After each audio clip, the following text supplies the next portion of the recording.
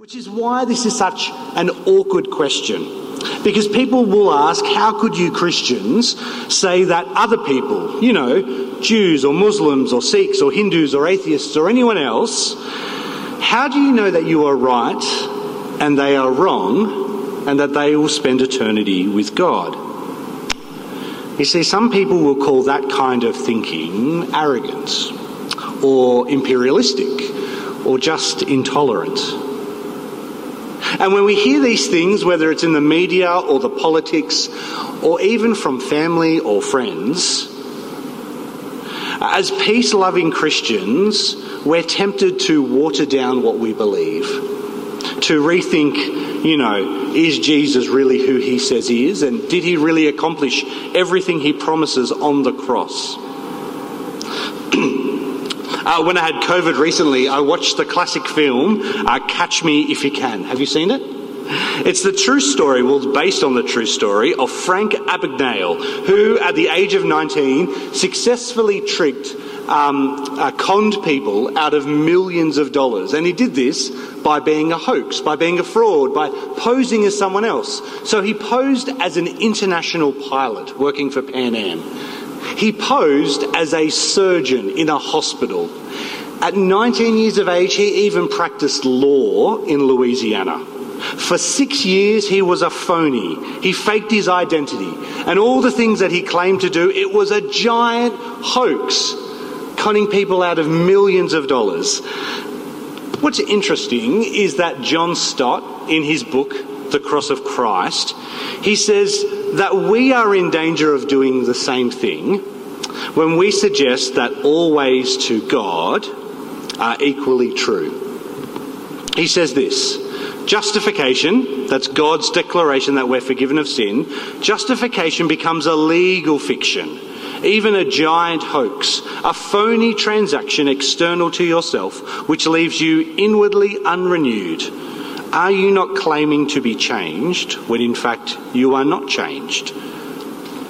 Stott warns that those who follow Jesus, that if we accept that all paths lead to God and all truths are valued equally, that we end up watering down the gospel, that we change who Jesus is, and his work on the cross becomes a work of fiction.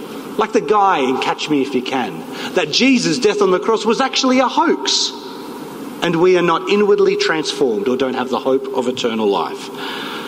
So today we are wrestling with this awkward question about other religions.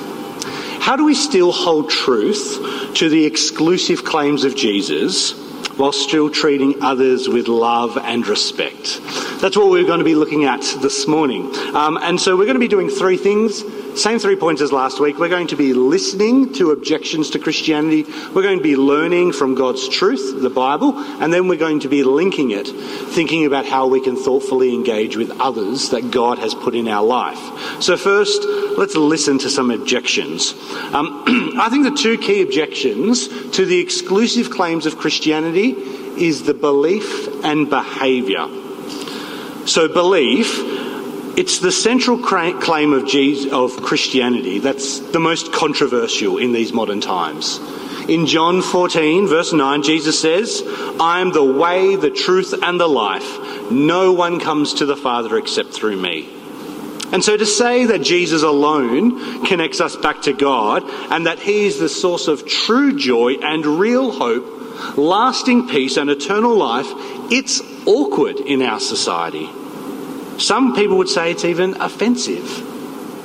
It reminds me of the Oprah Winfrey Show. Don't put up your hands if you've seen it. I won't shame you. But in one episode, a woman stood up and on national TV, American TV, she shared Jesus' own claim that he is the only way to God. And I think Oprah's response really helpfully reflects what people in our world think about that claim. It'll come up beside me. She said this: "There are millions of ways to be a human being and many paths to what you call God. Her path might be something else. And when she gets there, she might call it the light. There couldn't possibly be just one way." Can you see Oprah's point? People object to Jesus and his exclusive claim because it devalues other people's authentic quest for spirituality. That therefore we should value all truths as equal. The second is that the teaching of Jesus' exclusive claims leads to behaviours that are intolerant or oppressive or even violent. The uncomfortable truth about church history is that the Christian church is far better and far worse than you could ever imagine. And people like to look at the terrible past of the church and the evil things that have been done falsely in the name of Jesus, and they like to use that as a brush and paint Christians today in the same colour. And therefore, as Christians, we're called to be people who, yes, follow Jesus, but society says keep those views private. Don't bring them out into the public space. And so our society says all paths to God are equally valid, and religion is good, but it needs to be kept in private and never in the public life. But it does lead us to wonder, then why are there so many religious claims to truth? And Romans 1 actually helps us to answer that. If you've got your Bibles open, have a look at Romans chapter 1. This is our second point in learning. Romans chapter 1, verse 18. Paul says this: "For God's truth is revealed from heaven against our godlessness and our unrighteousness of people who by their unrighteousness suppress the truth, since what we can be known about God is evident among them because God has shown it to them." In Romans chapter 1, Paul helps us to understand that everyone affirms that there is some sort of knowledge of God. That everyone possesses knowledge. That God has created this world so it would display his eternal power and divine nature. And as his creation, he's given us an awareness of this. That he would generally reveal himself in the world that he has created.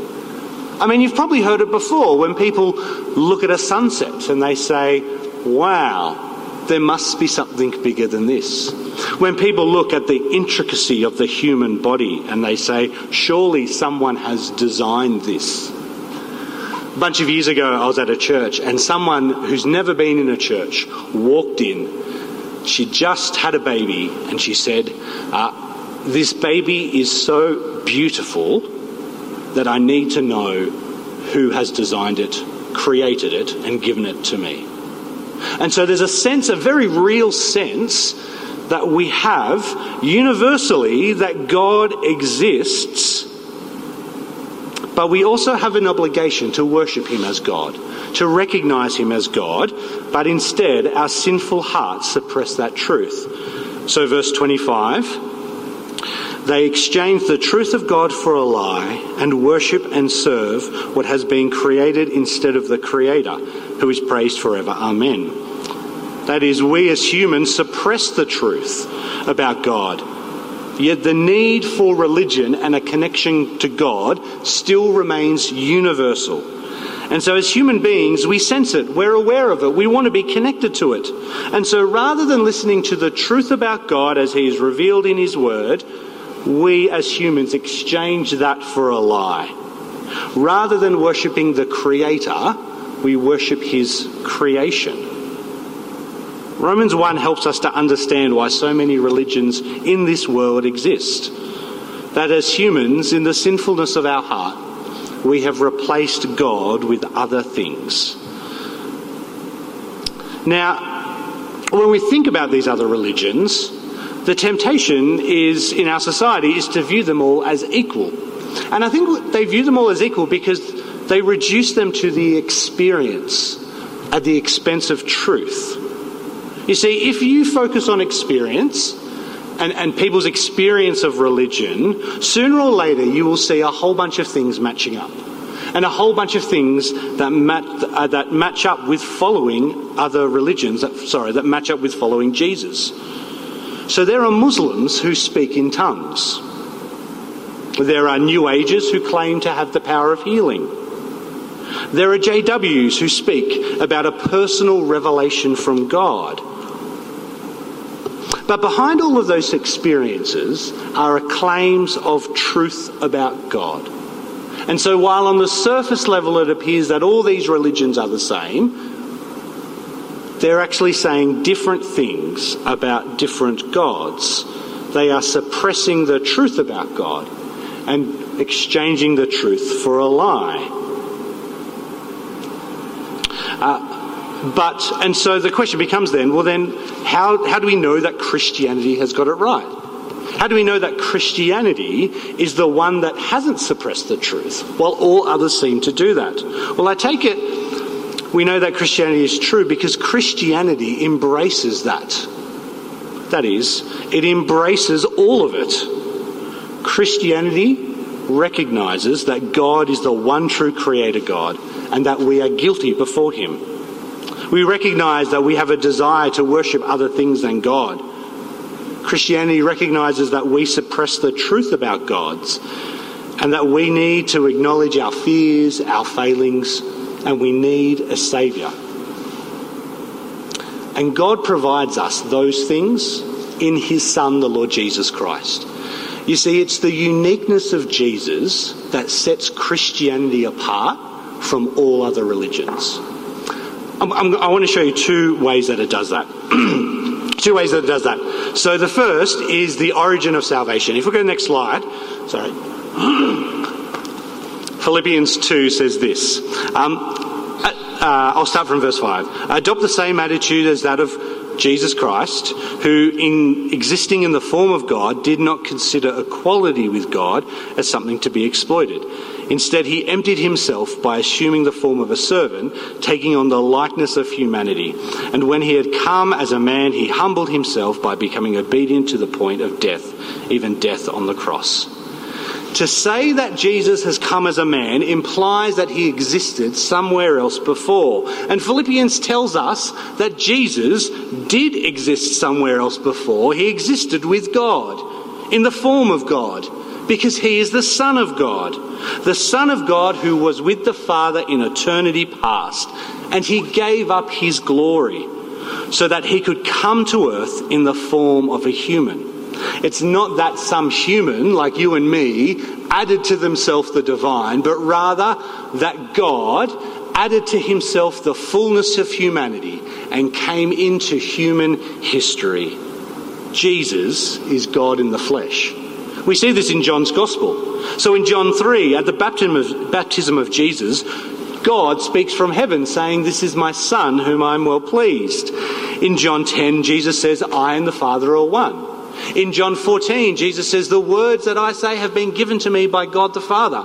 In John 14 again, he says to Peter, "Whoever has seen me has seen the Father." And in John 19, when Jesus is brought before Pilate, the crowd call out, "Crucify him," because he claimed to be God. Jesus is God in the flesh, which means the uniqueness of Christianity, the uniqueness of following Jesus, comes from a salvation that originates in God himself. God stepping into human history. You might have heard of the mountain of God. Have you heard this in society? Well, when people say, well, look, all religions are the same, right? They're just one big mountain. God is like a big mountain and all religions are different paths up that mountain. Most religions, yes, are just different paths up that mountain. Christianity is different because it's as if God packed up his tent and his bag and marched down the mountain himself so that we would truly know who he is. No other religion on earth claims that their founder is God who walked in human history, who was seen by eyewitnesses and can be testified to being alive. So it's the uniqueness of Jesus being God that actually sets apart Christianity from other religions. It also means that as God steps into the flesh, he steps into the sin and suffering of this world. You see, Eastern religions, the physical world is an illusion, and so it's through enlightenment and a change of consciousness that you are liberated from the evil and suffering in this world. In Western religions, the flesh is evil. So through morality and rituals and a spiritual experience, you try and escape the evil and suffering of this world. But God, in Jesus, steps into human history. God steps into the evil and suffering of this world, not to liberate it, not so that we would escape it, but to redeem it. So friends, even though we don't see God's kingdom in full, when we trust in Jesus, we are welcomed into his kingdom as members of his kingdom today. When we trust in Jesus, it means that we are forgiven of our sin and washed clean, renewed today. And following Jesus means that we are agents of renewal in this world, that we bring the message of reconciliation, that's the gospel, to a world that needs to hear it. You see, salvation in Jesus originates from God himself, which makes Christianity unique. But it's also the method of salvation that makes it unique as well. 1 John 4, 9 and 10 will come up on the screen. The Apostle John says this: God's love was revealed among us in this way, that God sent his one and only Son into the world so that we may live through him. Love consists of this, not that we have loved God, but that he has loved us and sent his Son to be an atoning sacrifice for our sins. In other religions, you need to know the truth and perform the truth. You need to love God, love other people, love your family, love your neighbour, love your cat. I couldn't do that. But if God sees you loving him and loving others, then God will bless you and save you. But if God is perfect, it means that his standard of love is perfection. Friends, can I ask you, are you capable of loving people perfectly? Are you capable of loving God perfectly all the time? You see, the gospel gives us this sobering truth that because of our sin, we will never perfectly love God and other people, and therefore we will face his judgment. But God, not out of our great love for God, but out of God's great love for us, he sends his Son Jesus into the world, the perfect, sinless Son of God, dying on the cross in our place. And in the shedding of the blood, he makes payment for our sin, so that when we ask God to forgive us of our sin, God can freely forgive us, because the punishment has already been taken. Jesus dies in our place so that we could be made right with God. You see, Jesus' unique claim in John 14, when Jesus says, I'm the way, the truth and the life, and nobody comes to the Father except through me, it's based on the fact that only Jesus can pay for our sins, that only Jesus can save us, and only Jesus can bring us to God. It's the cross of Jesus Christ that sets Christianity apart from all other religions. You see, in Eastern religions, enlightenment can never liberate you enough to love other people perfectly. In Western religions, rituals and morality, even a spiritual experience, is never capable of showing God enough love. But Jesus is the unique Saviour that lives the life that we could never live and dies the death we could never die to bring us to God. And so in following Jesus, yes, Jesus makes these exclusive claims, but we don't trust in what we do, we trust in what Jesus has done, which offers us a unique assurance that can't be found in any other religion. That is, that God has done the work for us. God has paid the price for us so that we could be freely forgiven of our sin. Which is interesting because the world will say that it's often the exclusiveness and the truth claims of Christianity that makes people who follow Jesus intolerant of others, and exclusive, and maybe even superior. But if we understand grace rightly, that salvation is a free gift from God that we don't deserve, then Christianity, following Jesus, has this unique power to break the chains of arrogance. It has this ability for us to treat others with love and respect. Because the grace of God says that there is nothing that you bring to the table for God. There is nothing inherently in and of yourself that is deserving of it. It's a free gift. Which means, following Jesus, we don't stand over other people and other religions in superiority or intolerance.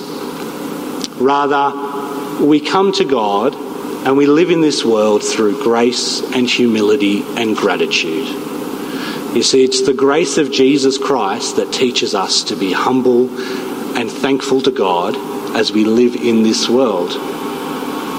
And since all nations can be saved through the death and resurrection of Jesus, it's his grace that teaches us to seek beauty and value and worth in other cultures and people of other nationalities. And so it's actually the exclusive claims of Christianity. It's this weird irony. The exclusive claims of Christianity, that Jesus is God on the flesh, his death on the cross saves us, and it is only by grace. It's those exclusive claims that actually makes Christianity an exclusive, inclusive religion. That anyone, regardless of their nation, their language, their culture, can find God through Jesus Christ. So how do we engage with other people about this? If I'm honest, this week I found this really, really difficult. How do we thoughtfully engage with people with the love of Jesus Christ standing on the exclusive claims of Jesus Christ? I think Paul in Romans 1 helps us out. So if you've got it open, let's jump back to Romans chapter 1 just quickly. Romans chapter 1, have a look at verse 14 and 15 with me. Romans 1, 14 and 15, Paul says, I am obliged both to Greeks and barbarians, both to the wise and to the foolish. So I am eager to preach the gospel to you also who are in Rome. So Paul looks around at the world, and in the first century it was a pluralistic world just like today. There were gods and idols and other religions, spirituality all around the Roman Empire. And he feels an obligation to tell other people about Jesus. What's interesting is it's actually not the other people's nationalities, and it's not the roadblock, and it's not the other religions that are roadblocks to him sharing his faith. Why? Verse 16. For I am not ashamed of the gospel, because it's the power of salvation for everyone who believes, first for the Jew and then the Greek. For in it the righteousness of God is revealed from faith to faith, just as it is written, the righteousness will live in faith. And so when Paul looks around, when Paul encounters people from all ends of the Roman Empire, he doesn't see Greeks or barbarians, he doesn't see wise or foolish. He sees souls that will one day stand before a holy and righteous God. And he understands intimately the power of the gospel because it has transformed his life. And therefore he has confidence to share the gospel of Jesus. Not a confidence that comes in and of himself, but a confidence in the power of the gospel to transform people's lives. Excuse me. So how do we thoughtfully engage with other people with the exclusive claims of Jesus? I take it then that we grow in our confidence of the gospel, that we don't keep our faith private but public in a loving and respectful way, thoughtfully engaging with people that God has put in our life. How do we do that? I think it means not giving in to the religious debates. I don't know about you, but I've got a couple of friends who love to bait me. Do you have this? Where they'll see something on the news and about some sort of about Christianity or religion or people doing bad things, and they'll ask me about that, not because they're generally interested, but because they, want to get a rise out of me. They'll ask me about, have I read this latest book or seen this latest movie, and what do I think? And I need to keep reminding myself that if the power is in the gospel of Jesus Christ, I need to not get baited into those arguments and just share the exclusiveness of Jesus with them. That is, if the thing that separates Christianity from all other religions is Jesus, then I just need people to hear about Jesus and fall in love with Jesus. Not to try and convince them to a particular worldview, whether that be progressive or conservative. Not to try and convince them to a political mindset, but to share the love of Christ and the hope of the gospel with them. And pray that God would give me the courage to speak and the wisdom in knowing when to do so. So that these exclusive claims that Jesus makes, that bring hope and life and peace and eternal life, would not just be something that we keep private to ourselves, but we share it with the people that God has put in our lives. That's not easy to do, but how about I pray that God would help us? Let's pray. Heavenly Father and gracious God, I want to thank you that you have revealed yourself to us in your Son, the Lord Jesus Christ. Thank you that you stepped into human history, God in the flesh, so that we may know you and have confidence in you. And thank you that for your Son Jesus and his death on the cross, and that you have made a way for us to be right with you. And so this morning, we thank you for the grace of Jesus. And we pray that the grace of Jesus would help us to not see ourselves as superior to others, but through humility and love and respect, that we would have hearts of gratitude towards you, and that this would compel us to share your gospel with other people. Not out of arrogance or superiority, but out of love, gentleness and respect, so they may hear the good news of Jesus, turn and believe. We pray this in Jesus' name. Amen.